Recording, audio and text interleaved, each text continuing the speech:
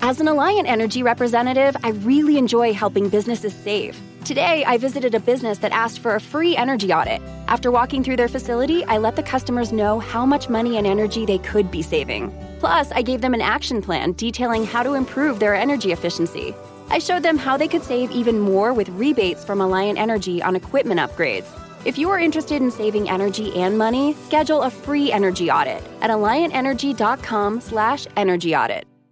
Find your next truck at Woodhouse Buick GMC. No matter where you're heading or what tasks need tackling, there's a premium and capable GMC truck that's perfect for you. Make a statement on the job site, out on the town, or wherever life leads you in the powerful and distinctive Sierra 1500, or elevate your driving experience in the adventurous and innovative Canyon. Explore our inventory online at WoodhouseBuickGMC.com or visit our indoor showroom today. Woodhouse Buick GMC. We are professional grade. You're listening to the Huddle Up Podcast with Chad Jensen and Zach Kelberman. Join Broncos Country's deep divers at milehighhuddle.com and sound off. And now it's time to drop some knowledge. Okay, we're live, but we got to let it breathe just for a few moments while we bring in the whole family here. Make sure we got our Facebook crew with us tonight, and we're good. Welcome in, everybody, to the Huddle Up Podcast, presented, as always, by Mile High Huddle, powered by Overtime Media. I am your host, Chad Jensen. With me, as always, my partner in crime. You know him, you love him, my fellow football priest. He is Zach Kelberman. Zach, it was interesting. Last night, of course, yesterday is really when the whole Jerry Jeudy Twitter story really blew up, even though the first tweet came the night after the night of, I should say, the Chiefs lost. But it really kind of, the eye of the storm was centered on Wednesday. Last night, DeMar Dotson, right tackle of the Denver Broncos, did a nice little appearance on Broncos Country Tonight on KOA Radio. And he claims, Zach, this is the best locker room that he's ever been in. Recency bias, a guy just trying to kind of keep it copacetic. What's your take on that? Well, I mean, he's known nothing but Tampa Bay. And historically, Chad, that franchise has been in shambles. It's been a lowly, basement-dwelling joke of a franchise, kind of like how the national establishment, the national media, is trying to paint the Broncos. Also, I think you're right in what you say about recency, because he knows he was cut by the Bucs, he was discarded by them, and he was picked up by the Broncos. So he's going to have a little more natural investment or natural loyalty toward Denver because they gave him a shot, and now he's a starting right tackle for an NFL team again. It's a good look for Fangio, and it kind of dispels some of the narratives out there. But I don't think one person's opinion, and him speaking for himself and his situation, kind of overshadows all else that we're seeing, including Jerry Jeudy's comments. I just want to, this video keeps trying to follow us around as I navigate here, but let me read the exact quote. He says, when you first get here, you don't know what to think. This is DeMar Dotson quote. When you first get here, you don't know what to think because you don't really know anybody yet. So you have to take that time to really get adjusted. And then once I got here for a few weeks, I started being around the guys in the locker room and realized what type of guys they are. And it's been a tremendous locker room. It's been a blessing to me. I know I said on the radio not too long ago that this has been the best locker room I've been in, and I really mean it. It's been something like almost reviving my career, coming to a new place and playing around these guys, a lot of young guys.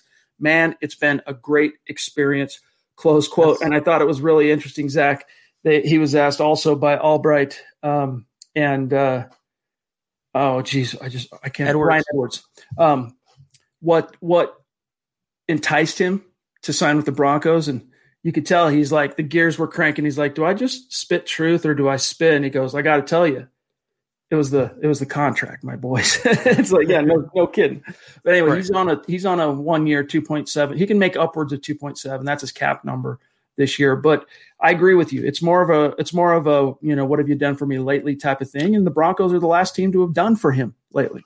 Exactly, and he says it right there. He goes, they gave me a chance to revive my career when he was discarded by Tampa Bay. And when you're cut by the Bucs, Chad, and they're doing everything in their power to protect Tom Brady, that statue back there, doesn't say a lot about you and your NFL prospects. The Broncos picked him off the scrap heap, and not just that, it took him a while to get into the starting lineup, but once he has not relinquished that, nor have the Broncos taken that away from him. I'm not surprised him saying this To me, though, it's a little bit of aloe on what's become third-degree burns in the Broncos locker room. Yeah, I mean, I think this was my take in the very story here at the end after, what does it all mean, trying to kind of sum it up. And I think really it just boils down to Jerry Jeudy's a young, hotshot rookie first-round pick. Things weren't going the way he wants them to go, squeaky wheel gets the grease type of thing. And so he squawked, whatever you want to say. My guess here is that he's going to get the grease. I'm guessing against the Panthers on Sunday, he's going to have himself a day. Now it might not be, 150 yards receiving and 8 receptions and a touchdown, but he's going to get some balls coming his way. And what we know about Jerry Jeudy is when the targets come, more often than not, so does the production. I don't necessarily see this. I'll be frank, Zach. I don't necessarily see this as some kind of evidence of internal rot or discord within the Broncos locker room. I think this is kind of not a love triangle. How do you invert a love triangle? A hate triangle, a disrespect triangle between Jeudy, Locke, and the OC. And I don't think it really goes beyond that. I'm with you. I think it's an isolated incident. I think it's isolated to the unhappiness of Jerry Jeudy because no one else in the locker room has come out and said the same things he's saying. No one else has come out and pointed the finger at the coaching staff. The closest we came was Fangio talking about the passing game and him saying that we haven't gotten around to as many play calls. In terms of Jerry Jeudy, though, I normally agree, and I wrote this in my story yesterday. He knows that closed mouths don't get fed. And Pat Shurmur had the nerve to go up there today on the podium for a Zoom conference and said, we're going to continue to get Jerry Jeudy the ball. Continue. The guy has had 5 targets in 2 weeks. He had 1 catch on Sunday. So that is a disconnect. I think if it proved anything, he wasn't taking a shot at Locke. He wasn't taking a shot at Fangio, his fellow teammates. His criticism and his ire is pointed directly at Pat Shurmur. And you know what? Well deserved. I want to take a quick look here since you brought it up. Let's take a quick eyeball at Jerry's game log this year. And credit to him, he's been banged up a couple of times, but he hasn't missed a game. He's been there. He's been available for his team. Let's take a quick look here. So his peak up to this point came in weeks 8 and 9. In week 8 against the Chargers, the furious comeback, right? Drew Lock overcomes a 21-point deficit, and it's triumph. 10 targets, 4 receptions, 73 yards. Solid day at the office. The next day is so far his career, or the next game, his career high. 14 targets against the Falcons, caught half of them for 125 and a touchdown. And then from there, Zach, it starts getting it just starts trickling, right? 8 targets. And then, of course, New Orleans, just throw that one out the window. And then 4 targets against the Chiefs. So, the production, it's trailing off. I can understand why he wants to be more featured in the offense. And that's why I think, there are things schematically. Like, obviously, it's on Drew Lock's. It's front of brain now for Drew. I need to get my first rounds. It's like Jerry's not just another receiver, right? Like when Jerry goes to Twitter and talks, people pay attention because he's your first round pick. So, Drew, get in the ball. And I think he will start kind of having more of a look for him, the squeaky wheel getting the grease. And I think that starts against the Panthers. And as we'll look at later on in tonight's show, there's going to be some opportunities there for Jeudy and to eat in week 14. I just don't understand, though, Chad. You can argue that Locke isn't finding Jeudy on his second or third or fourth read, but how about scheming it so Jerry Jeudy is the first read? How about scheming it where Jerry Jeudy gets open? And I have another number for you. He's had 5 targets over his last 2 games. Nick Vannett has made 4 receptions over his last 3 games and 5 targets. When you're number 15 overall draft pick, you're a hotshot, polished wide receiver who you were so excited about getting and you passed on many others to take, has as many catches and as much production as Nick Vannett, a blocking tight end. There is something wrong with the system, Chad. When you look around the NFL, you have Henry Ruggs making a game-changing touchdown. You have Justin Jefferson over 1,000 yards. You have CeeDee Lamb always involved in the offense. Why don't the Broncos do the same thing for Jerry Jeudy? Why don't they feature their rookie wide receiver? The difference, as I wrote today in my article, the tie goes to coaching. If it's Locke and Shurmur, the more the blame falls to me, more at Pat Shurmur's feet. And I was going to say one last thing, and then we got to grab matters of business and get to the mailbag here. But I was going to say is, what those other rookie first rounders have in common is an established quarterback, a veteran guy that has some experience. But then you look at Dallas. Right. You can't say that. Ever since Dak went down, it's just been a crap show in terms of the ups and downs that a CeeDee Lamb has had to kind of weather. And Kirk Cousins in Minnesota, I mean, is he that good, Chad? Is he elite? I mean, when Drew Lock is on, is he not – I'm going to get so much crap for this. Is he not comparable, though, to Kirk Cousins? He's not exactly Aaron Rodgers' Cousins, and yet Jefferson is still performing week in and week out. Gary Kubiak's out there in Minnesota, though. Again, it all comes down to coaching. Those teams also, including Dallas with Kellen Moore, they have better offensive minds at the controls than the Broncos do. All right, guys, we have so much to get to. It's Mile High Mailbag time, the time of the week where Zach and I take a peek inside the mailbag because we are your football priests, and each and every week we are here to offer you the absolution and answers to your burning Broncos questions, and we can't wait to get to them. But first, we got to handle some quick matters of business. And Zach, I just realized this right before it came time to transition to matters of business. I don't know if you have the read pulled up, but I can do it if you don't, because I don't. All right, I'll hurry and knock this out. We love sportsbetting.com so much. Let me count the ways. I mean, as I mentioned on last night's show, the proliferation of fantasy sports tied into betting. I mean, you got the FanDuels and the DraftKings. They've all gotten into digital betting, into that realm over the last couple of years as well. And it's just become a thing. But sports betting is where you want to hang your hat in terms of helping you to, make these games a little bit more interesting if you're of a mind to do that. But here's why. It's the no-brainer for sports fans. Sharp odds, low juice, right? They have their own in-house bookmakers. That means they're not pulling third-party odds from somebody else. These are coming from their own experts. Hassle-free bonuses that you can roll over after one time, as opposed to other sites out there, competitors, some of which I've named already tonight, that'll make you have to bet it 5 to 30 times before you can roll it over or access it or cash it out. And then the other key is anytime you're dealing with financial matters, if the rubber meets the road and you need to talk to someone, you want to actually be able to reach and talk to someone. And with sportsbetting.com, you get 24/7 live customer support, and it's always a real person in the United States. But here's the kicker, and where everyone needs to pay close attention. At sportsbetting.com right now, you can get a 100% risk-free week of sports betting all the way up to $1,000. And it's not just one bet, but it's all of your bets. And it works like this. You go into the week, you make your picks, you make your bets. If at the end of the week, your losses exceed your winnings, sportsbetting.com will cover them 100% of the difference, up to $1,000, and you can roll it over after one time. So head on over to sportsbetting.com/milehighhuddle. That is sportsbetting.com/milehighhuddle, and capitalize on a risk-free week of sports betting up to $1,000. All right, let me quickly here, gang, just go through a quick shout out to follow the podcast on Twitter at HuddleUpPod, the main account at Mile High Huddle. My partner, Zach Kelberman, as you can see on the screen, at Kelberman NFL, myself at Chad N. Jensen. And a gentle reminder, gang, to head on over to the merch store, HuddleUpPod.com, and get your swag on. 'Tis the season, right? Trying to come up with a good gift for that MHHer in your family, that hardcore Broncos fan. We humbly draw your attention to HuddleUpPod.com. You can get a football priest hat. There's T-shirts, there's mugs, there's face masks, as you can see on the screen here, which has been one of the top sellers this year for obvious reasons. And also like this mug, as you can see, the Huddle Up Podcast. You can put in your office, or you can put it in your man cave, or whatever, a little memento, and also a drinking utensil receptacle, whatever you want to call it. So HuddleUpPod.com, get your swag on. It's another way to support what we're doing here at MHH. And also, if you're on Facebook, you want to support what we're doing here, go to the page, facebook.com/milehighhuddle. It's where we share all our contents, where we do our streams, everything.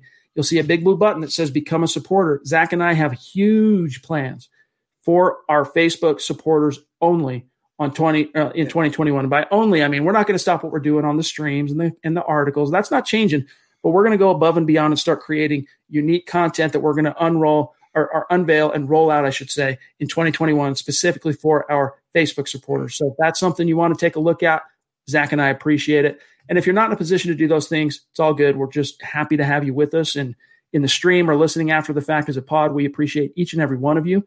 We do ask that you do these three things because it's within the realm and the power of each one of you. Number one, subscribe. Number two, like this video, especially if you're with us live or watching it after the fact on YouTube or Facebook. And then the last thing, third, is the litmus test. If we're doing a good job for you, share this out there. on your social media. Help us continue to grow and reach new like-minded Broncos fans just like you. This is the Overtime Podcast Network. Find your next truck at Woodhouse Buick GMC. No matter where you're heading or what tasks need tackling, there's a premium and capable GMC truck that's perfect for you. Make a statement on the job site, out on the town, or wherever life leads you in the powerful and distinctive Sierra 1500, or elevate your driving experience in the adventurous and innovative Canyon. Explore our inventory online at WoodhouseBuickGMC.com or visit our indoor showroom today. Woodhouse Buick GMC. We are professional grade. At Firehouse Subs, a portion of every purchase helps provide life-saving equipment to first responders. We make our subs differently because our subs can make a difference every day. That's why we're bringing back our daily medium sub special. Enjoy a different handcrafted medium sub at a special price for every day of the week. From Meatball Monday to Italian Sunday. Get it for a limited time, only at Firehouse Subs. Tap the banner now to start your pickup order. That was rough, gang. But listen up. Coors Hard Seltzer is not your average seltzer. Rooted in Coors' long history of sustainability is a brand inspired by a generation that wants to do good in the world with a mission to restore America's rivers. Never before has it been so easy, so simple, and yet so enjoyable to make a difference in the world. Coors Hard Seltzer is launching the world's easiest volunteer program. Whatever you're doing, by simply cracking open a can of Coors Hard Seltzer, you're volunteering. Our waterways, gang, are at risk. 80% of America's rivers are drying up, but through a partnership with Change the Course, Coors Hard Seltzer is helping to protect and restore America's rivers. Each 12-pack of Coors Hard Seltzer restores 500 gallons of fresh water to U.S. rivers and communities that depend on them. The results? 1 billion gallons of water restored to 16 river basins across the United States, including the Colorado River, and that's just year one. You get 4 refreshing flavors, 1 cool cause. Enjoy naturally flavored black cherry, mango, lemon lime, and grapefruit. And the specs are in, gang. Coors Hard Seltzer is 4.5% ABV and only 90 calories, Zach. Another pro. Yeah, Chad, you mentioned it before. The second week in a row, another tough loss by the Broncos, but another opportunity for me for the second week in a row to enjoy a nice Coors Hard Seltzer. Last week it was mango. This week it was black cherry. I love them all, though, Chad. It really makes a losing effort in the NFL that much more palatable. So join the world's easiest volunteer program, gang, by simply drinking Coors Hard Seltzer. Broncos country, you can volunteer to restore America's rivers. You buy Coors Hard Seltzer, you help restore 500 gallons of water into America's rivers all on your own. It's that simple. Visit CoorsSeltzer.com to find a Coors Hard Seltzer near you. That's CoorsSeltzer.com.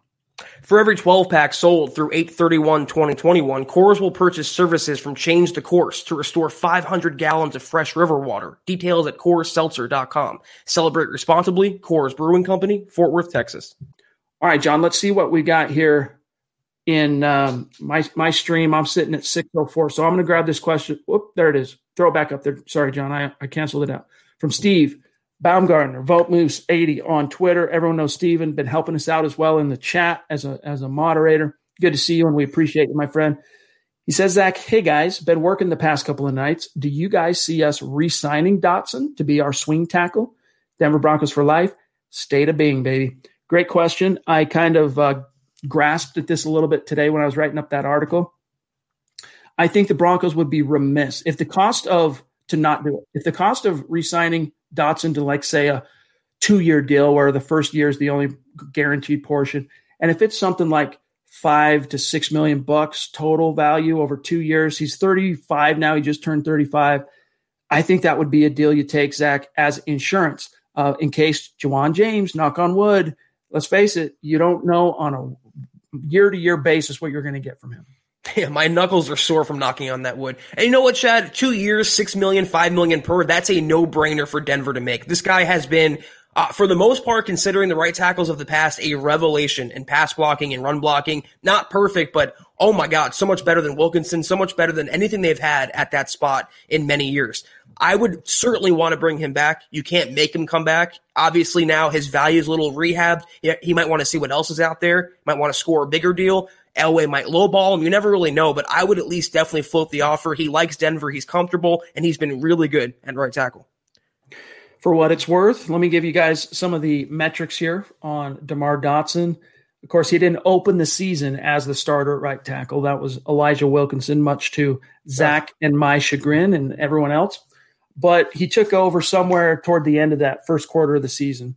And here's where he's at. He's given up to this point in the season, only 11 QB pressures all season long, which honestly is, as you said, compared to right tackles of the past, it's Eli phenomenal. gave it up in half, so it's much better. 11 QB pressures. And here's the other key metric, Zach, no sacks. This cat has not relinquished a single sack all year. His overall grade, his cumulative grade from Pro Football Focus is 70.8. Now, that kind of puts him as an above. It's not like elite. The elite tackles in the league are in the high 80s to low 90s.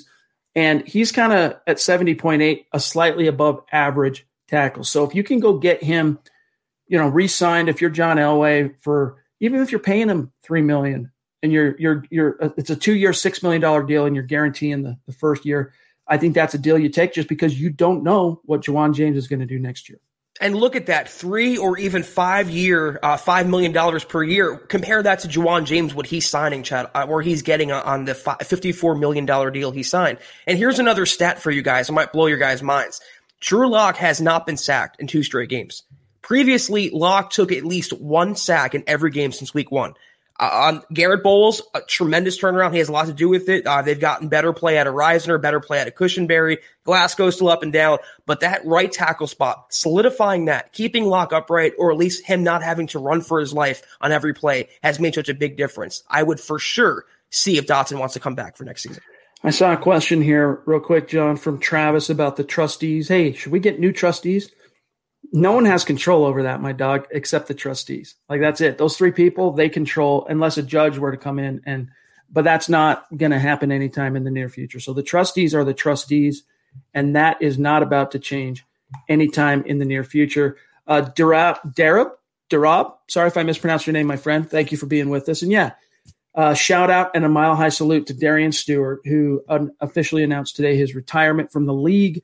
10 years in the league as a former college free agent, undrafted rookie guy from South Carolina. Went to the Rams first and then the Ravens, which is where he popped up on the radar of the Broncos. Broncos signed him to one of the great, value contracts of the John Elway era. Him and Pot Roast, Terrence Knighton, are probably the 2, mercenary, low-value contracts that ended up just out-kicking their coverage and paying huge dividends for John Elway.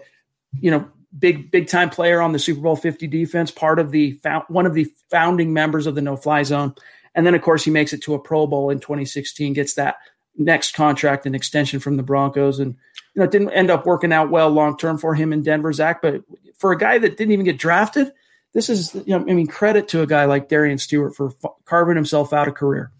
Good career, and he won a title, but boy, did he go downhill fast, Chad, after that second contract. And he was such a liability in coverage. What will always stand out to me, and this is not anything super against Darian Stewart, the person, but 2017 against the Raiders, Johnny Holton literally smoked him in coverage. I will never forget. He was about 10 yards behind. He just he fell off fast. But you know what? As a run stuffer in the box, he was a good safety. And for a while with TJ Ward, that was some back end.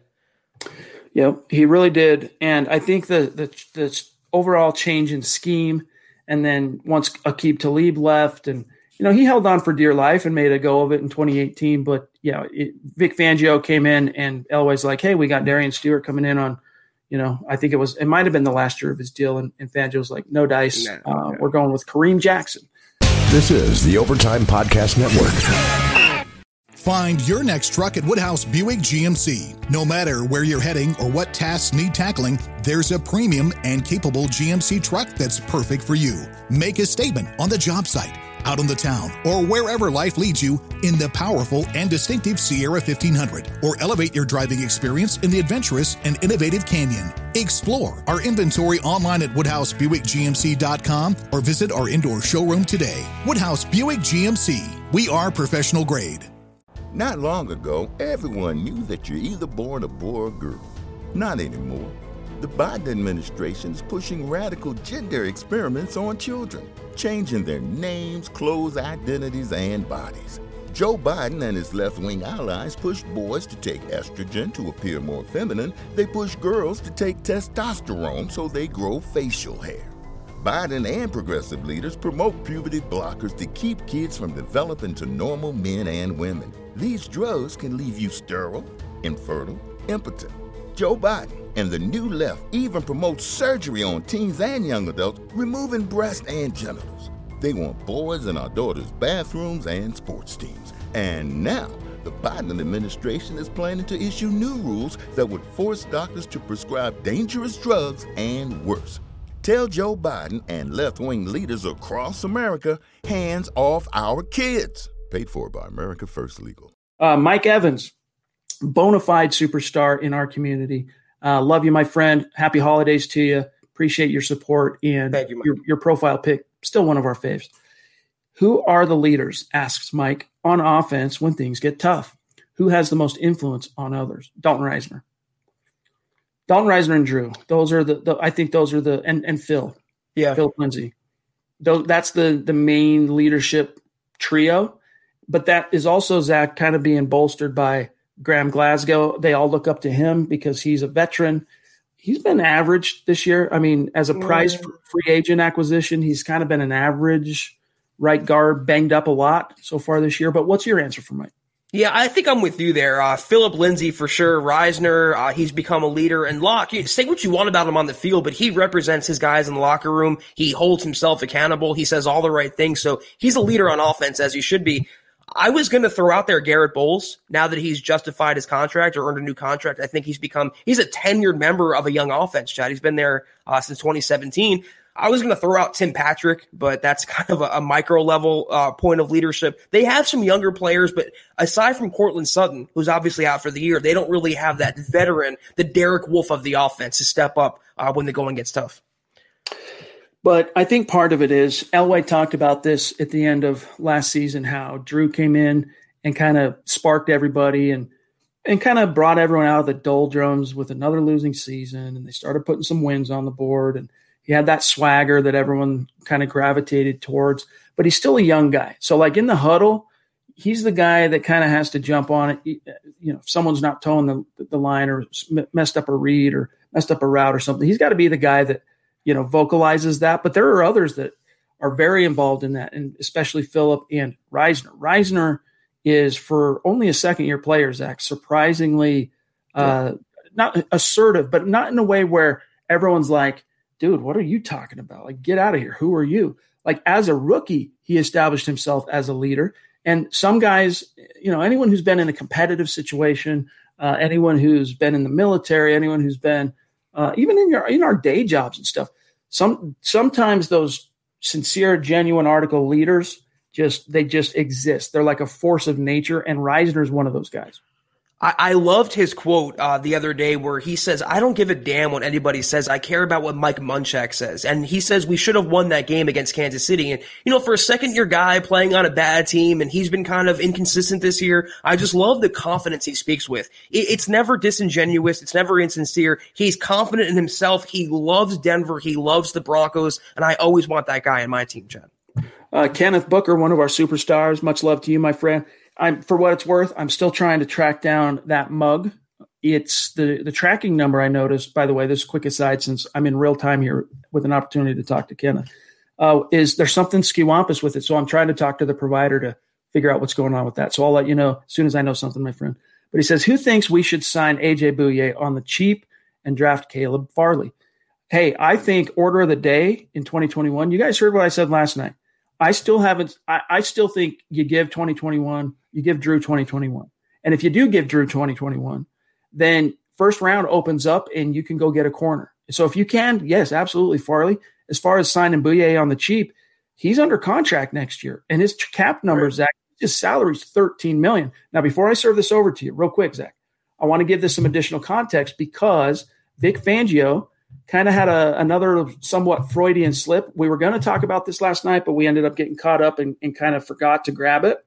But here's what he said. He was asked to assess Bouye's play this season and kind of his does he have, and his standing with the team, and do they love him as much as they loved him when they first acquired him via trade? Here's what Fangio said, quote, he did have a choppy season. I think the injuries played a part in it. I think he got hurt in the first half of the first game and then missed 5 or 6 games, came back, got hurt during that game, missed the following game. I thought he was, the last couple games, he was starting to play better. We'll just have to see. But it was a rough season for him with the injuries interrupting his availability in play. And now, Zach, having to deal with the PED suspension, close quote. Yeah, Fangio doesn't fault, based on what he's saying there, he doesn't fault Boye for getting injured, but I think he faults him for the PED suspension because he's hurting himself and he's hurting the Broncos, and it's a 6-game ban, Chad. It's not like 1 or 2. That's a fraction of the season, almost a third of the season. I can't do math tonight. In terms of Boye, he's been decent. He's been above average. He's been good, but I wouldn't say he's been great, and certainly not worth what he's getting to make next year, which is $13 million. No more guarantees left on his contract. The Broncos can clear all of that. I think it's $13.365, something like that, against the salary cap. No dead money by cutting Boye. I would do it.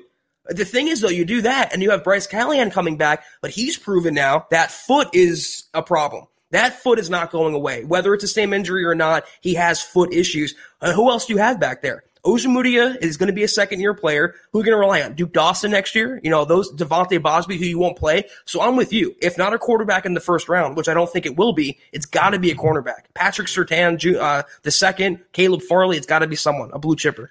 Dude, it blows my mind. It makes me realize how old I am that there's a Patrick Surtain Jr. fixing to enter the NFL. Because, dude, it seems like yesterday Patrick Surtain, the first, was playing in the league, so It makes me feel every day of my soon-to-be 41. I was just reminded today, tomorrow is my birthday. I'll be 41 years old tomorrow. I know I don't look it, unless I take the hat off and you see the bald dome, maybe I don't quite look 41. Anyway, Zach, we don't pod tomorrow night, so let me just say early happy birthday. Everyone in the comments, be sure to wish Chad a happy birthday right now. Appreciate it, my brother. Really do appreciate it. George, though, kind of has a question that piggybacks off of the previous one there from Kenneth. What do you guys have for roster needs? He says, I've got right tackle, edge rusher, corner, and safety. You start, Zach. I just, I get this a lot on Twitter. How is edge rusher a need? You guys happen to think that Von Miller is going to be gone next year? I think he's coming back. Whether he stays at his current salary or maybe even a pay cut, he's not going to be gone from Denver. They have Bradley Chubb coming back. He's playing really well this season. Malik Reed has been a find. They can draft some edge insurance in the middle rounds. That is not a first-round need for me, Chad, at all. My first-round needs, my top needs are offensive line, cornerback, and quarterback. Not in that order. And you can throw in safety in there, but offensive line and corner, by far and away, the two biggest needs. I think the Broncos are pretty well, and thanks for the birthday wishes, gang. I think the interior is pretty well set up for the future because you got Reisner year 3 next year. You've got Cushenberry year 2. You've got, even if things don't pan out with Graham Glasgow, like let's say, 2021 is kind of a year similar to this one. I'm not looking at the contract right this second, but I'm pretty sure after the first 2 years, the Broncos have some wiggle room if they want to get out of that deal. And then you got Netani Muti, the 6th rounder drafted this year that you could, has some real potential there if he stays healthy. Like he was early day 2 caliber guard in this past draft that fell to the 6th round because of his injury jacket. So I think inside, and you always want depth. I'm not trying to poo-poo on the notion that O-line is a need because it is. But I'm looking at right tackle. Juwan James, who knows? Maybe next year, Zach, he returns and just balls out, doesn't miss a game, does it again the next year. And we forget about the fact that we had all this weird availability issues with Juwan James, but you can't count on that. And Dotson, even if you do get him re-signed, he's a short-term fix. And Elijah Wilkinson is not a tackle, and he's going to be a free agent after this year. So, I would say to answer the question, assuming Drew is given 2021, I'm going to say top needs are corner. I'm going to say right tackle, off-ball linebacker in that order. Micah Parsons would be great, wouldn't he? He's probably not going to fall at Denver, but he would be so dynamic in the Fangio defense. Muhammad, the MHH male model, appreciate that super chat or super sticker, I should say. That is interesting. Means a lot to us, my friend. Shout out to you. This is the Overtime Podcast Network. Find your next truck at Woodhouse Buick GMC. No matter where you're heading or what tasks need tackling, there's a premium and capable GMC truck that's perfect for you. Make a statement on the job site, out on the town, or wherever life leads you in the powerful and distinctive Sierra 1500, or elevate your driving experience in the adventurous and innovative Canyon. Explore our inventory online at WoodhouseBuickGMC.com or visit our indoor showroom today. Woodhouse Buick GMC. We are professional grade. Not long ago, everyone knew that you're either born a boy or girl. Not anymore. The Biden administration is pushing radical gender experiments on children, changing their names, clothes, identities, and bodies. Joe Biden and his left-wing allies push boys to take estrogen to appear more feminine. They push girls to take testosterone so they grow facial hair. Biden and progressive leaders promote puberty blockers to keep kids from developing to normal men and women. These drugs can leave you sterile, infertile, impotent. Joe Biden and the new left even promotes surgery on teens and young adults, removing breasts and genitals. They want boys in our daughters' bathrooms and sports teams. And now, the Biden administration is planning to issue new rules that would force doctors to prescribe dangerous drugs and worse. Tell Joe Biden and left-wing leaders across America, hands off our kids. Paid for by America First Legal. What else we got here from Tom up there in Canada? The frozen tundra north of the 49th parallel. Much love to you, my friend, a true superstar in our community. Says, do you guys think Jeudy is a diva? No. I see him as a future nightmare. I don't think it matters who's at QB.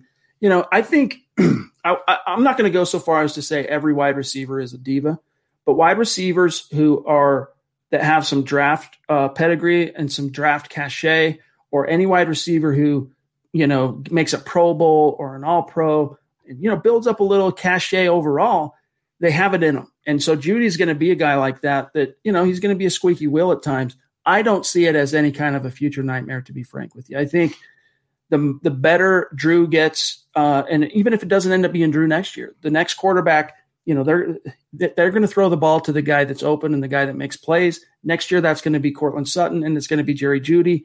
Tim Patrick is a restricted free agent this coming season. You know, he's going to after 2020. It's going to be interesting to see what the Broncos do with him.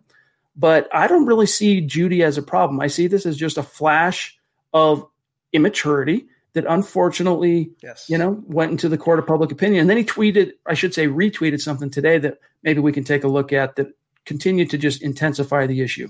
I think you nailed it perfectly. When you're accomplished and you're speaking out and complaining, then you're a diva. But when you're not accomplished and you're speaking out, you're just a young kid and you're immature. And you know what? Jerry Jeudy is 21 years old. He's in his first season in the NFL, came from a big-time program where he was a big fish and he was a star power, and now he's whittled down to a forgotten man in this offense. It's all part of the frustration of being a receiver in the NFL and the natural growing pains. But he looks around the NFL too. And guys, it's a human nature problem. Any one of you would feel the same way he's feeling. You might be handling it differently, might not tweet about it, but you still be feeling what he's feeling. All these other receivers in his draft class, most of whom he probably thinks he's better than, are doing more. And they're all on the same level. They all miss an offseason. They all are in their first years. They all have their own issues, yet they're all producing and he's not. So that's why he's speaking out as well. It's just a young kid being a young kid. He's 21.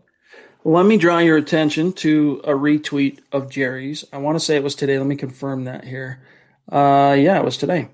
So I don't know who Snow Black is on Twitter, but Jerry retweeted this tweet from Snow Black that says, "Believe what you want. I ain't clearing any rumors." Now, what I hate about this, Zach, is this comes on the heels of the Broncos' entire Wednesday in terms of media availability, and then even trickled into Thursday with Shermer, that was dominated by Jeudy's antics on Twitter. At worst, he could have just stayed off Twitter. And maybe you're not going to stay off Twitter. All right, then don't go retweeting things that only continue to confound the issue and exacerbate the issue. This is not helpful. This is just creating more drama for your team. And so my message to Jeudy is buck up, be a pro. Your team doesn't need this. Are you about Jerry Jeudy or are you about the Broncos?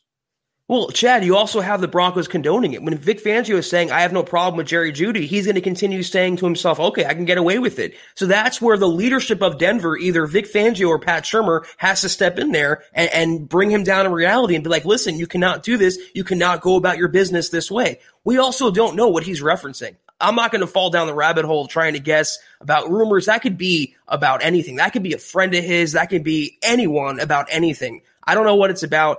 The Broncos have these people, though, in-house. They have social media managers and coaches that go over them with their social media practices. Obviously, he didn't get the message, but you can't hold every tweet against him when you have a player like Antonio Brown in Tampa Bay who's getting arrested every other week, yet he has a job. It's kind of the nature of the position in this business. I don't know, man. You guys have heard me say it before. I'm not a believer in coincidence. And every once in a blue moon, sure, a true, genuine coincidence occurs. But for the most part, it's Occam's razor, right? And the most likely explanation, the simplest explanation usually is the explanation. And in Judy's case, I think this is him saying, look, yeah, I'm still pissed, and I'm going to continue to put pressure on everybody till I get what I want. And that is some targets. And look, who knows? Maybe Fangio will say this is unacceptable, bench him, and that's how he learns the lesson. I don't think so, based on, as you said, kind of the condoning, burping the baby. It's going to be okay through the media. Like, I want to see him if he's not getting the catches he wants, I want him to be frustrated. Like, that tells me he cares and all that stuff. Fine and dandy, nice talking points, I guess, but it sends the wrong message and allows him to think it's okay to then, after the storm has kind of started to pass, and then boom, right back into the public scrutiny, another tweet. Yeah, I mean, it's one of those seasons. In 2020, Chad, this is not even among the top 10 worst things that happened to the Broncos, unfortunately. Lawrence Rivera jumping in. Good to see you, my friend. Really appreciate that support. He says, let's get a drink. Happy B-Day. Really appreciate that. I really do, my friend. I want to grab this here. Richie, Spicy Mike says, if we release Juwan James, what is the cap hit? I'd be all in on his release if the hit isn't crippling. We can take a look at that here in just a second. I'll pull up the contract when opportunity knocks. Hold on, let me grab this, John, from Richie. He says, also, did we all see the Vaughn Instagram post of him jumping on his ankle? Let's eyeball this bad boy, Zach. Let's see if let's show everybody. Have you seen it? I saw that. I didn't see the video, but I saw that he got, I think, a tattoo, and he got the tattoo. It was like the Joker's smile around the scar from where he had his surgery on his ankle. I thought it was pretty funny. All right, I'm looking here. Is this let me see. Is this, all right, here it is. I'll show everybody what we got cooking here from the Vonster. And there you have it. This is Vaughn today. Looks like he posted this today, kind of stomping around on that ankle. He's putting pressure on one leg at a time. Yeah, he seems to be telegraphing to everybody, Zach, that, hey, I'm ready to go. He's also, thinking about the future. He's thinking about preserving his contract. He's thinking about doing everything publicly to show he has leverage still, and the Broncos cannot make him restructure his deal. It's good for him. I'm glad he's recovering. It looked like he was dancing there and not doing anything football related, but still not coming back this year. We can just hope that he's healthy for 2021. Darab, are we going to talk about Fangio's quote on the passing offense? We have talked about that. If you're referencing the one from yesterday, I can pull that back up. Let me find it real quick here, and I'll read it because we touched on it yesterday. No, actually, I think we did read it verbatim yesterday because it came up in our conversation here. Let me see. Is this? Oh no, this is today. This was yesterday. All right, hold up. Bear with me 1 second. There's Bouye. Here it is. He says, quote, definitely we'd like to spread the ball around as much as we can. We haven't gotten targets to the backs as much. It was nice to see a screen pass the other day have some success. I think it comes down to most running backs catches. Not all of them are screens, checkdowns, third and fourth read. And then here's the indictment. Zach, you had the article on it today, and we haven't gotten to many of those this year. As I wrote in that article, you guys can check it out on milehighhuddle.com. It's partly on Locke for not finding the running backs in his third or fourth read. But again, and I saw a comment like, say, take a shot every time Zach mentions Pat Shurmur. But again, if you have 2 Pro Bowl running backs, including a guy you gave $8 million a year to catch passes, and he's not catching passes, those should be the first read sometimes. Screen passes, checkdowns, dump offs, swings, something in the flats. Those are football 101. Everyone from Pee Wee to the pros runs those plays. So it's really embarrassing and I think very telling that an NFL head coach is surprised, like we all are, to see a screen pass in a given day in December yet of the season. And I don't want to make by the way, shout out to you, John. Good to see you, my friend, one of our Facebook supporters. Good to see you. Appreciate you being with us. I don't want to make too light of it in terms of screens. They're not as easy to execute as you might think because a big part of it plays into game flow. And in other words, the best executed screens exploit the tendencies of the defense, which are exposed by whatever you have done up to that point in the game to expose them. And so, it's easier said than done, but they're not the most complex. If you want to try and compare it to the type of plays that do exist in the NFL. A screen, I would imagine, Zach, is probably one of the more simple ways to complete a pass. Obviously, that's a high percentage pass. And, you get back to the West Coast offense as originally, the brainchild of Bill Walsh. The whole point was short passes are the long handoff, high percentage passes to basically nickel and dime the defense. It's just another way to gash them. And you're not seeing that simple type of play that should be a staple in every offense being executed by Pat Shurmur's crew. Guys, go back and watch the Chiefs-Broncos game on Sunday and see how often Andy Reid dials up a screen pass. Not only to Travis Kelce or Tyreek Hill, but the running backs, everyone involved in that offense. Every single team runs these concepts, Chad.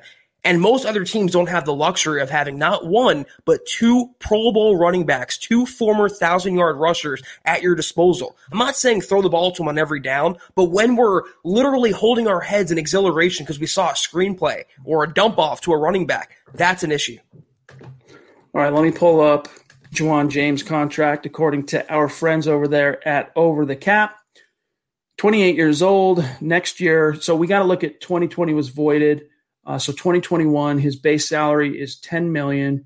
His cap number is 13. And over here on the right, let me blow it up a little so you guys can see this. You can see what the dead money and cap savings are if he were to be cut before June 1st. Next year, it would be $19 million. The year after, $6 million, and then another $3 million. So added up, it's going to be $28 million of dead money the Broncos would have to eat if they cut him.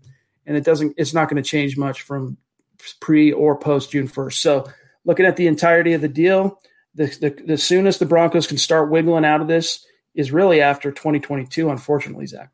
That was, I think, one of the worst contracts in the Mike Sullivan era. Is that fair to say? I mean, they way overpaid for him. I know they were paying for potential and not paying for production to that point, but geez, when you invest in a guy and the team who's letting him walk says he's a whoopee cushion and they're laughing at the Broncos, that's red flag, big time.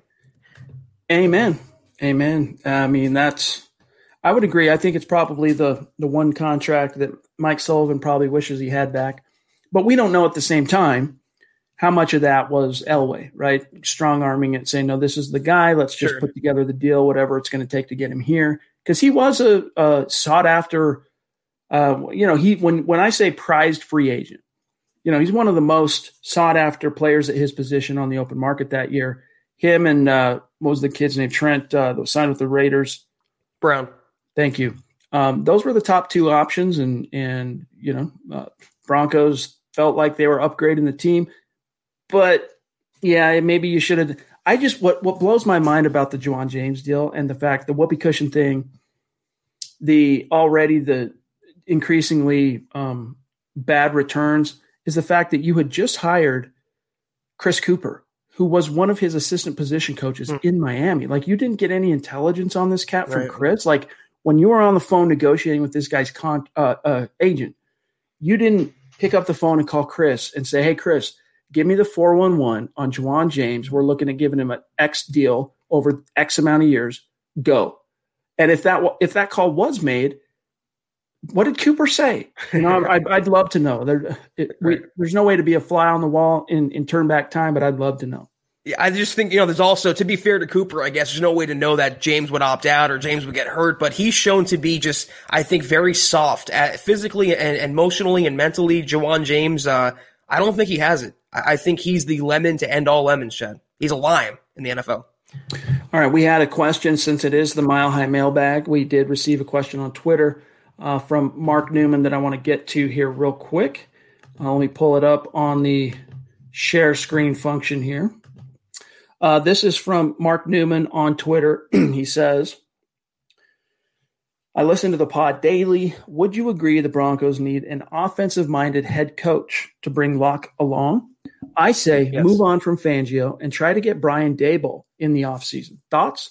Zach, what would you say? I've been saying this since they hired Vance Joseph. Since Gary Kubiak walked away, I wanted Kyle Shanahan. I wanted an offensive guy because that's the way the league is going. Most of the successful coaches in the NFL are on the offensive side. So, yes, you have to – if you hire a defensive guy, though, Chad, it can't be someone as stubborn as Fangio. I mean, Brian Flores is a defensive mind, but in Miami, they're playing good offensive ball. He gets involved in all three phases, though – everyone wants the Frank Reichs. Everyone wants the McVays and the Shanahans and all that. And there's only so many of them out there. But yes, when or if they do replace Fangio, probably after next season, it's got to be an offensive mind. It has to. All right, let's see what else we've got here, John. We're sitting at 43 minutes. No, we haven't gotten Terry. Good to see you, my friend. It's been a minute, and we just always love having Terry in the house up there in Canada, rocking the Smouse in the House designed Let Him Hate t-shirt. Good to see you, my friend. He says, happy birthday. Thank you. Hashtag state of being. Hashtag MHHUN. Love it. Really appreciate it, my friend. We've gotten quite a few questions. I don't know how many you've fielded, Zach, on Twitter about Carson Wentz. But I want to talk about it after we grab Dank Buds. No, go ahead, John. Let's grab Dank Buds. Another guy that we always love having him in the stream, and it's good to see him, my friend.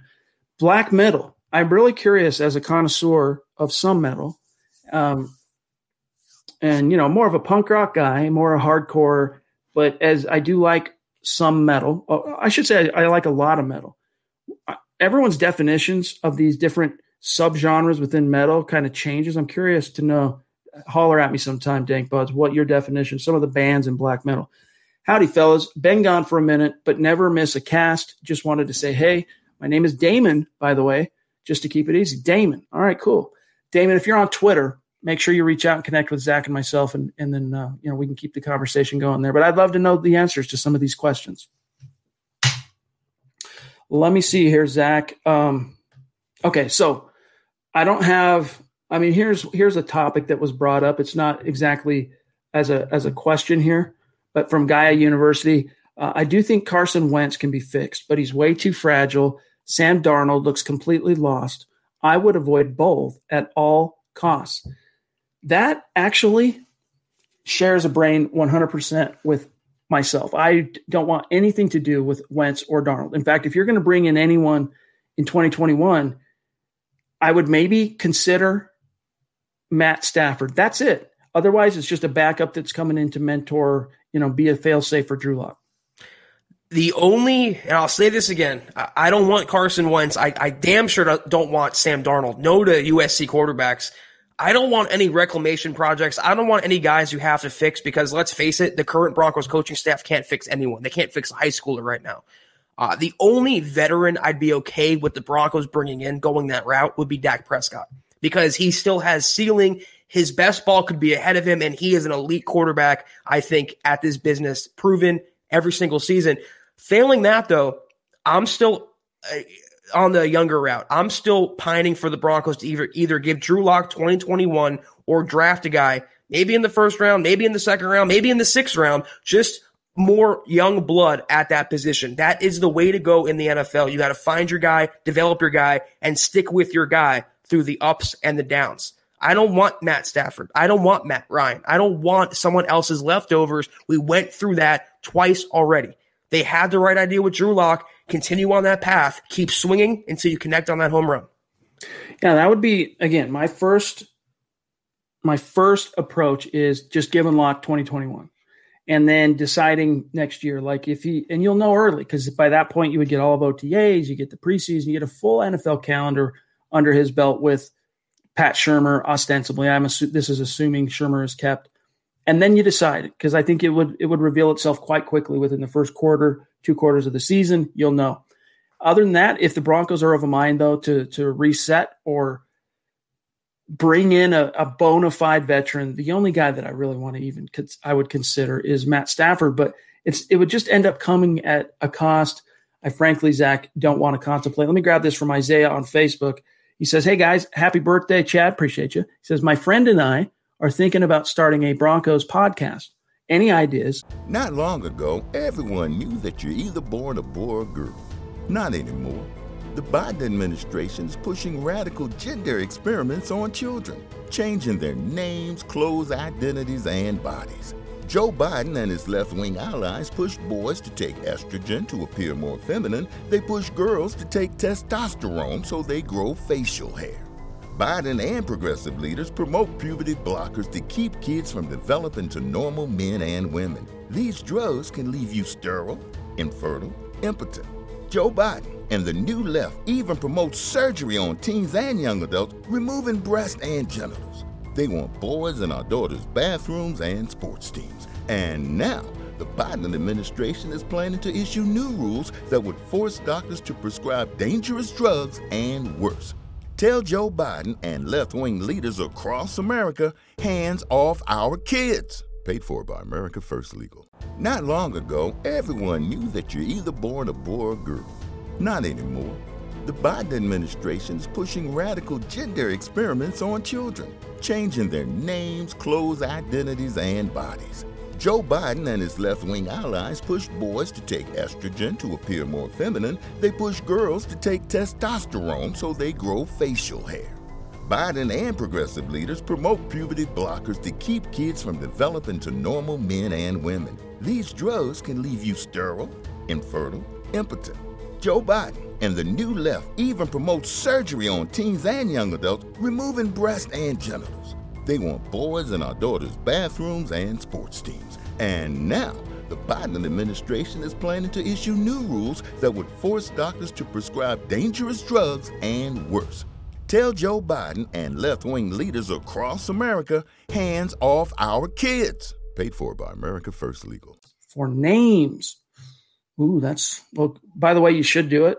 I mean, my advice to everybody out there is whatever you are passionate about, maybe it's, 2.5 Men, the television show, or maybe it's, history, Civil War history, or it's space, NASA and stuff like whatever you're passionate about, music, whatever, start a podcast on it and just do it. Just go make it happen. Start today.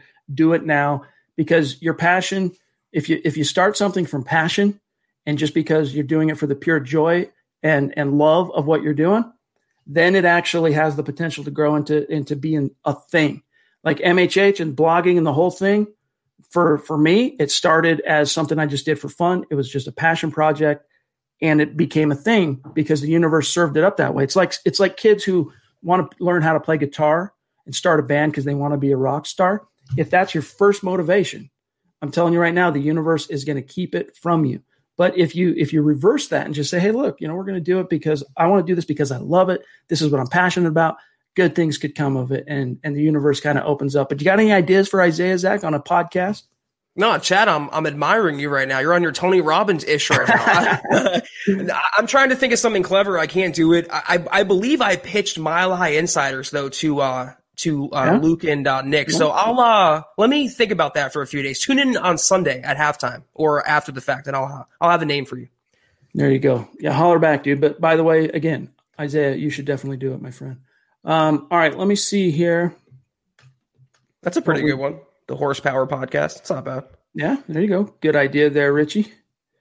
All right, John is communicating to me. Let's grab this one real quick from George. Is OJ Mudia and Bassey the corners of the future? I see them being able to be cornerback 2 and slot or nickel. Look, I think OJ Mudia, first of all, he's a rookie, but he's going to only continue to develop. And I think as a team, you should assume he's going to develop based on what you've seen this year. Because even though he got into the doghouse and had some tackling issues, he's more than held his own. And if Fangio sticks around, he's going to be a great fit, he is a great fit for Fangio. So I think OJ Moody has a place. Bassi is another darling of Fangio and Ed Donatel. And by the way, Donatel is back. They are expecting to have him. Good news.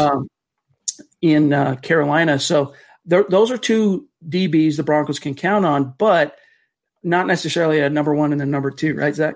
Yeah, Ojemudia actually, first of all, I've been way more impressed this season than I thought I was going to be. I didn't think he was going to be a Langley or an Isaac Yiadom, but I was a little concerned with his draft pedigree, but he's impressed me for the most part. Once he cleans up his game and spends some time getting more reps in the NFL, I see him a lot like AJ Bouye. I don't really see superstar cornerback one upside. I do see a very, very solid, long-time starting number 2 cornerback. And if you get that guy in the middle rounds and the Broncos can mold him in a Fangio defense or any defense, I think it was a good pick. Bassi, never going to be an all-star, never going to be a Bryce Callahan or Chris Harris Jr. level slot guy, but great depth to have, a great guy to have in the secondary. So they are fixtures, younger fixtures for that back end for years to come. You know, you never know how a college free agent or any young player for that matter is going to take shape in the league. I mean, if you would have asked me after 2011 about Chris Harris Jr., excuse me, frog in my throat, I would have said, yeah, man, this kid's got some potential as a nickel corner. And boy, did he. But he became and blossomed into much, much more than that. And I'm not saying that's what Bassi is going to be, but you just can't rule it out. The odds say he's going to be probably a scheme-dependent replacement level type DB. Right. And so if he's got the right coach that has a vision and a perfect niche for him in the scheme, like he does right now, then he might be able to build on that and blossom into something else. Matthew says here, hey, we touched on this yesterday, but Matthew might have not been with us. He said, did anyone hear what Shannon Sharpe said about Locke? And he's not it. He's sorry. We need a quarterback. We did hear about that. We addressed it yesterday. Suffice to say, our overall take on that is simply that Shannon Sharpe he's a hot take artist. That's what his job is at this stage. And, I don't really pay any attention to what he has to say. Could not care less what Skip Bayless, Shannon Sharpe, Colin Cowherd, Nick Wright, Adam Rank have to say. Could not care less. All right, let me see here. The stream just did a jump on me. Bear with me for a second. Before let me just, so I don't forget, Christy, shout out to you. Give our best to your daughter who's trying to overcome a situation. I don't want to share anything that you might not want out there. I know you put it on Twitter stuff, but still. So give her a shout out from Chad and Zach and some well wishes to get her through her recovery. Yes. Thank you, Christy. All right, John, throw that up, my friend. Let me see here. I don't know where it went. There it is. Tom, how about a linebacker that can cover in space? Thank you for the super chat, Tom. Yeah, that would be nice. It's really interesting to me, Zach, to hear Vic say on Wednesday that Alexander Johnson is good against the run. We know that, but also in coverage. I'm not sure he's good in coverage. To me, he's just really slow, lumbering. He's not it in terms of coverage. That's something that they definitely are lacking in the linebacker core. Remember when a few weeks ago, someone asked Fangio to name the Broncos' potential Pro Bowlers, and one of his names was Graham Glasgow? I think enough said. When he likes a certain player, he will go way over and above with praise and I think inaccurate analysis. Alexander Johnson is a great two-down linebacker. He's a great emotional presence, a great leader, but he's very below average in coverage. And a linebacker that can cover in space, I have not seen it yet in my time on the Broncos beat. That is going on a half decade now. I have not witnessed a true 3-down inside linebacker on the Broncos. They have to get that guy sooner and not later. I think Brandon Marshall in his prime, circa 14 through 16, was the last guy that approached that, and Danny T. And you came right on the heels of that. Yeah. So I concur. Nothing wants to know. Yes. Hey, Chad, Zach, did you see Pat Shurmur's presser today? What are your thoughts? Don, you're going to have to be more specific. Yes, we did. I thought it was a mostly unremarkable presser. He did, of course, he kind of had to address the Jerry Jeudy thing. We can read what he said here, but you'll have to be a little bit more specific, Don. Yeah. Let us know. Let me see if I can find this real quick here. If it jumps out, because it was kind of, okay, here we go. I'll show you guys probably what Don is talking about here. Let me pull it up so we can all follow along real quick, and we're starting to wind down. On rookie wideouts kind of struggling across the league, if it's because of the lack of preseason reps, and then tied it in specifically to Jerry Jeudy's kind of Twitter antics. Here's Pat Shurmur quote, "Well, there's no question. I think we've discussed it in this setting a bunch of times, but this year's rookies really got cheated in terms of their development. With regard to Jerry, he's out there competing. There were probably a couple other times when he could have gotten the ball the other night. I think sometimes it comes in bunches. I feel as though he wants to make an impact on the game. He's out there competing, and it makes sense to throw him the ball, and we're going to continue to do that. Unfortunately, he didn't get as many targets as maybe he would have liked, but then as we go through this, just stay consistent, keep fighting, and that'll come your way." But I think the first part of the question, it's something to be considered as far as what the pandemic did for rookies. I think when you don't have the developmental piece, especially for a rookie, it's hard. That's why I think you see some of the teams that are established with older players that are probably grooving a little better this year than teams that are trying to develop the young ones as we go here. Close quote. So kind of a convenient excuse for Pat there, making his own holes in the boat. Diarrhea mouth. And it doesn't even hold water what he was saying, because you look around the NFL landscape, like I mentioned multiple times now, every rookie receiver is on the same level playing field as Jerry Jeudy. They all lost the same reps. They all had a truncated training camp and no preseason. Yet you look around, Jefferson, Ruggs, CeeDee Lamb, even T. Higgins is doing better and producing more on a weekly basis than someone like Jerry Jeudy, who we thought was the wide receiver one in this draft class. No matter how Pat Shurmur wants to spin it, he's not doing his job to task getting Jerry Jeudy involved. Kenneth says, excuse me, Locke never looks at the running backs. I've seen him go through his read and then just look back to the first receiver, completely ignore the wide open running back. And that's why, Zach, and it's totally true, the slip from Fangio yesterday, which was inadvertent, it truly was a Freudian slip. It was an indictment on his coordinator, and it wasn't good for his quarterback either, because to get to the running back, the point that Fangio was trying to make is it's usually the dump off. Now, sometimes there are designed routes that running backs run, outlets, screens. Sometimes they'll be split out wide and run a route. But for the most part, when a running back does catch a pass, it's usually because the quarterback went through his entire progression and had to throw the outlet, right? Had to throw the check down. And we're just not seeing Drew do that. And that's just another area that he really needs to improve down the stretch here. Yeah, for sure. I mean, part of this is definitely on Locke for locking onto his first read and not looking or scanning the field for his other reads. But you look at Melvin Gordon's numbers. When he has 21 catches, Chad, in 11 games, I mean, what did you sign him for? He was the better receiving back than stone-handed Phillip Lindsay, and you're not throwing him the ball. I understand going through his reads, and that's on Locke, but when you're not dialing up design plays to get Phillip Lindsay, arguably your most explosive player, the ball, or Melvin Gordon, arguably or indisputably the best pass catcher among the running backs, there is a problem there, no matter what he says. Shout out to you, Spicy Mike. We do appreciate you out there in California supporting the pod. It does mean a lot to us. Now, Joshua wants to know here, what are the keys to the game against the Panthers and to the Broncos? What do they need to do to get a win? Well, we haven't really devoted any of our time yet on the Panthers because of all these storylines and talking points here. But let's take a look at the side-by-side comparison. I jumped it. Hold up. Where'd it go? All right. Look at it. All that red. Okay. Here we go. Let me make it as big as possible for everybody. Okay. Again, green signifies top 10. Red signifies bottom 10. And if it's black, it's middle of the road. All right. So turnover differential, your Denver Broncos are literally dead last.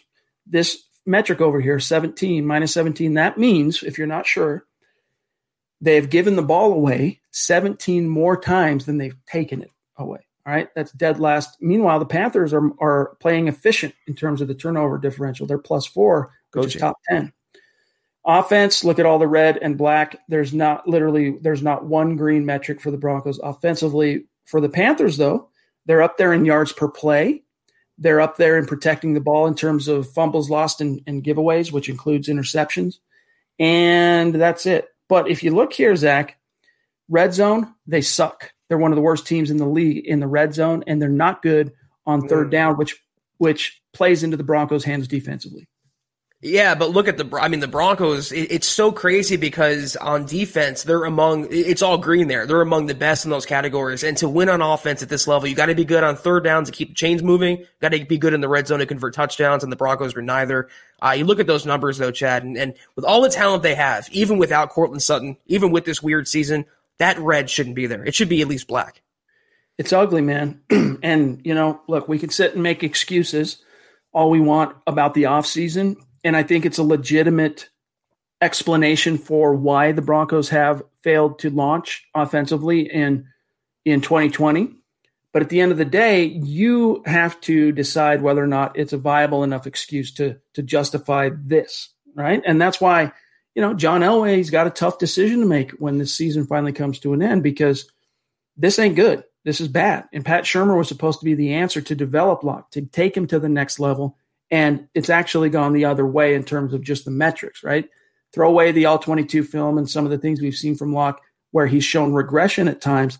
This is just bad. I mean, you're 25th in net yards, right? You're 31st in points per game. 31st. You're averaging not even 19 points per game. Rushing, you're close to the top 10. Like, this is the only thing, and this is why when Dalton Reisner said, hey, our identity is we're a rushing team, we're the ground and pound. It's not quite there where you can say that's the identity, but it's the closest thing approximating an identity, Zach, where they're averaging 119 yards per game on the ground, which is good for 12. And you know what the sad part is? It's Pat Shurmur, despite the Broncos, obviously, which we all knew months ago, not just weeks ago, months ago, they were a run-first team. He will dial up 50 or 45 lock passes, and yet they're still ranking among the bottom in passing. It's crazy how ineffective the Broncos offense has become under Pat Shurmur. And yes, I'll say this for the billionth time, Drew Lock and the Broncos quarterbacks are complicit in that. But Chad, when it rolls uphill to the top, and when you really have to search for who is at fault here, when you have the guy leading this charade, calling the plays, designing the game plans, putting the players on the field, that's unacceptable, those rankings. Here's one other area that is slightly encouraging. The Broncos aren't giving up a lot of sacks. Drew Lock is still a pretty hard quarterback to sack, despite the fact that he very evidently is still struggling to read the blitz, like when the blitz comes. So this is a credit in part to Drew. It's a credit in part to the O-line, especially Garrett Bowles. But the fact that they've only given up 24 sacks is a modest moral victory for this team. But I want to answer the question. How do you attack the Panthers? All right. Teddy Bridgewater has never been a quarterback that plays fast and loose with the ball. He protects that thing, and these metrics prove that, right? There's only 10 interceptions thrown this year by the Panthers and only 3 lost fumbles. So if you want to get to Teddy Bridgewater, though, first things first, you have to shut down the running game. And I think the Broncos have a good chance of doing that with Shelby Harris kind of getting his legs back underneath him. That would be the first order of the day. And Christian McCaffrey, not playing right today, he's out. Right.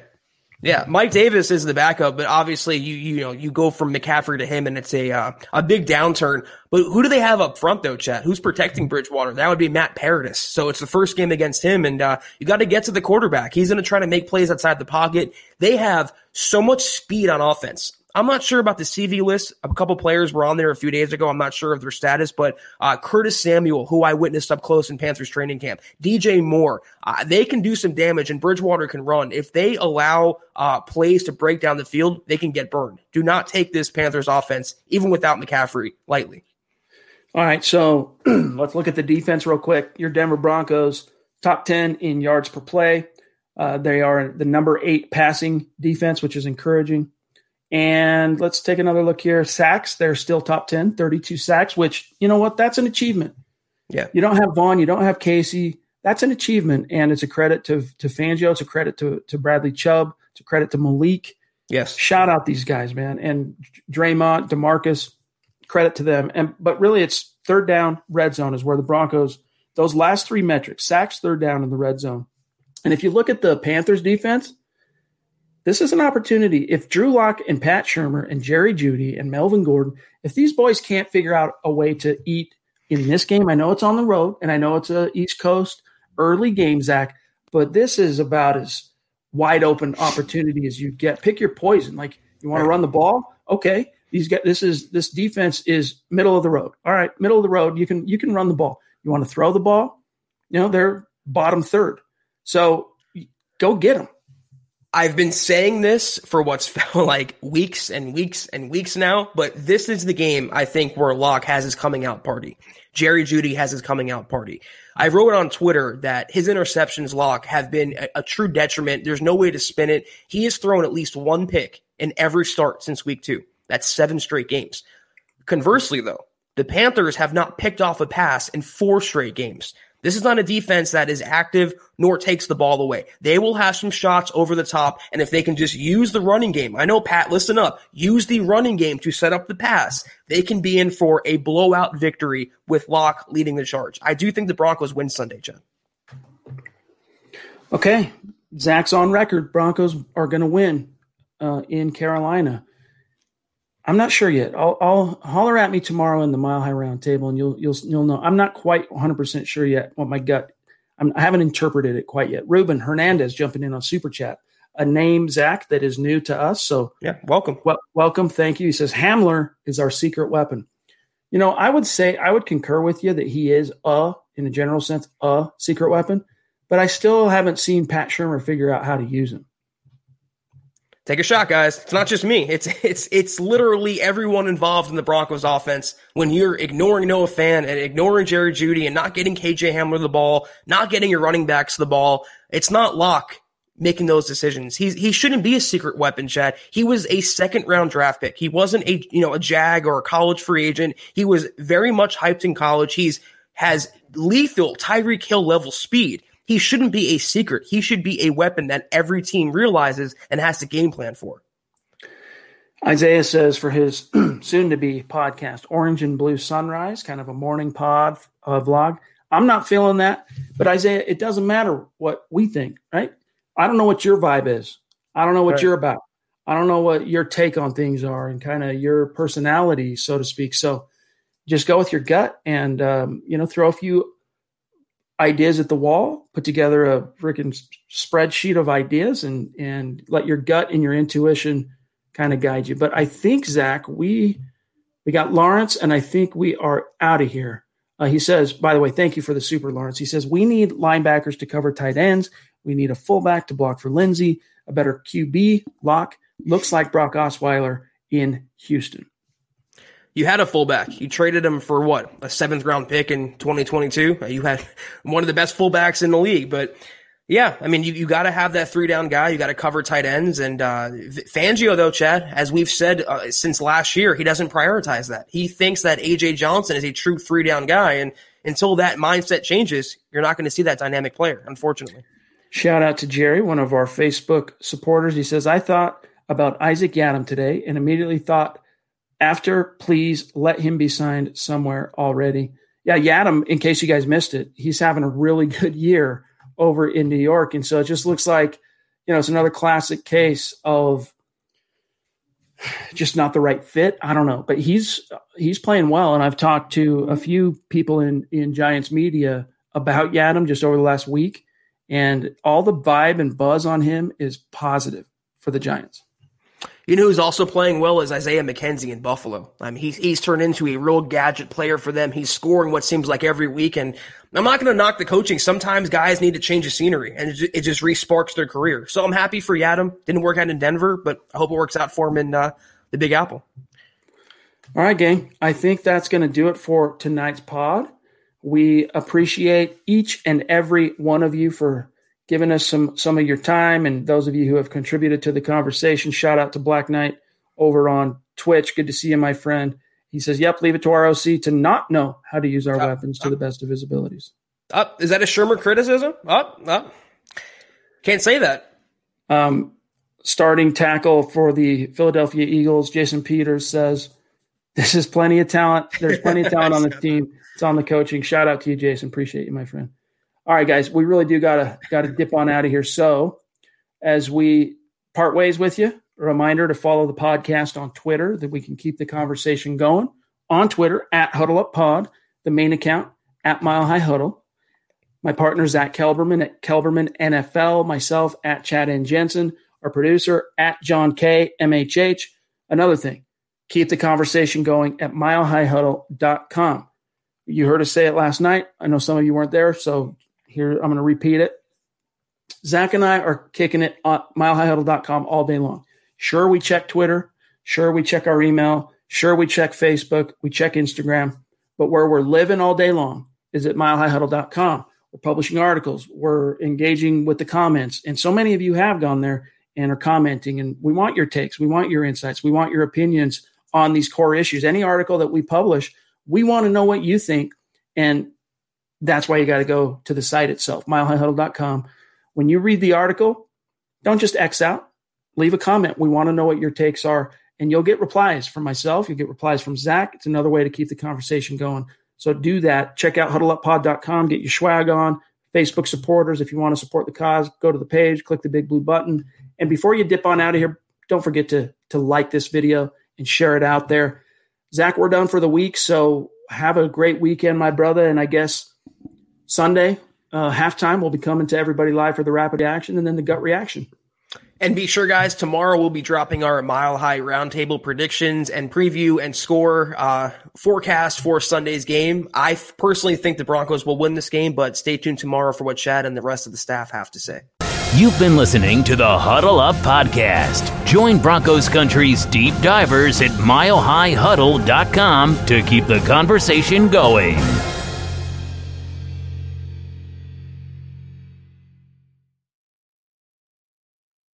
Not long ago, everyone knew that you're either born a boy or a girl. Not anymore. The Biden administration is pushing radical gender experiments on children, changing their names, clothes, identities, and bodies. Joe Biden and his left-wing allies push boys to take estrogen to appear more feminine. They push girls to take testosterone so they grow facial hair. Biden and progressive leaders promote puberty blockers to keep kids from developing to normal men and women. These drugs can leave you sterile, infertile, impotent.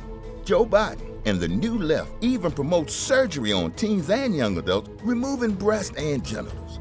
They want boys in our daughters' bathrooms and sports teams. And now, the Biden administration is planning to issue new rules that would force doctors to prescribe dangerous drugs and worse.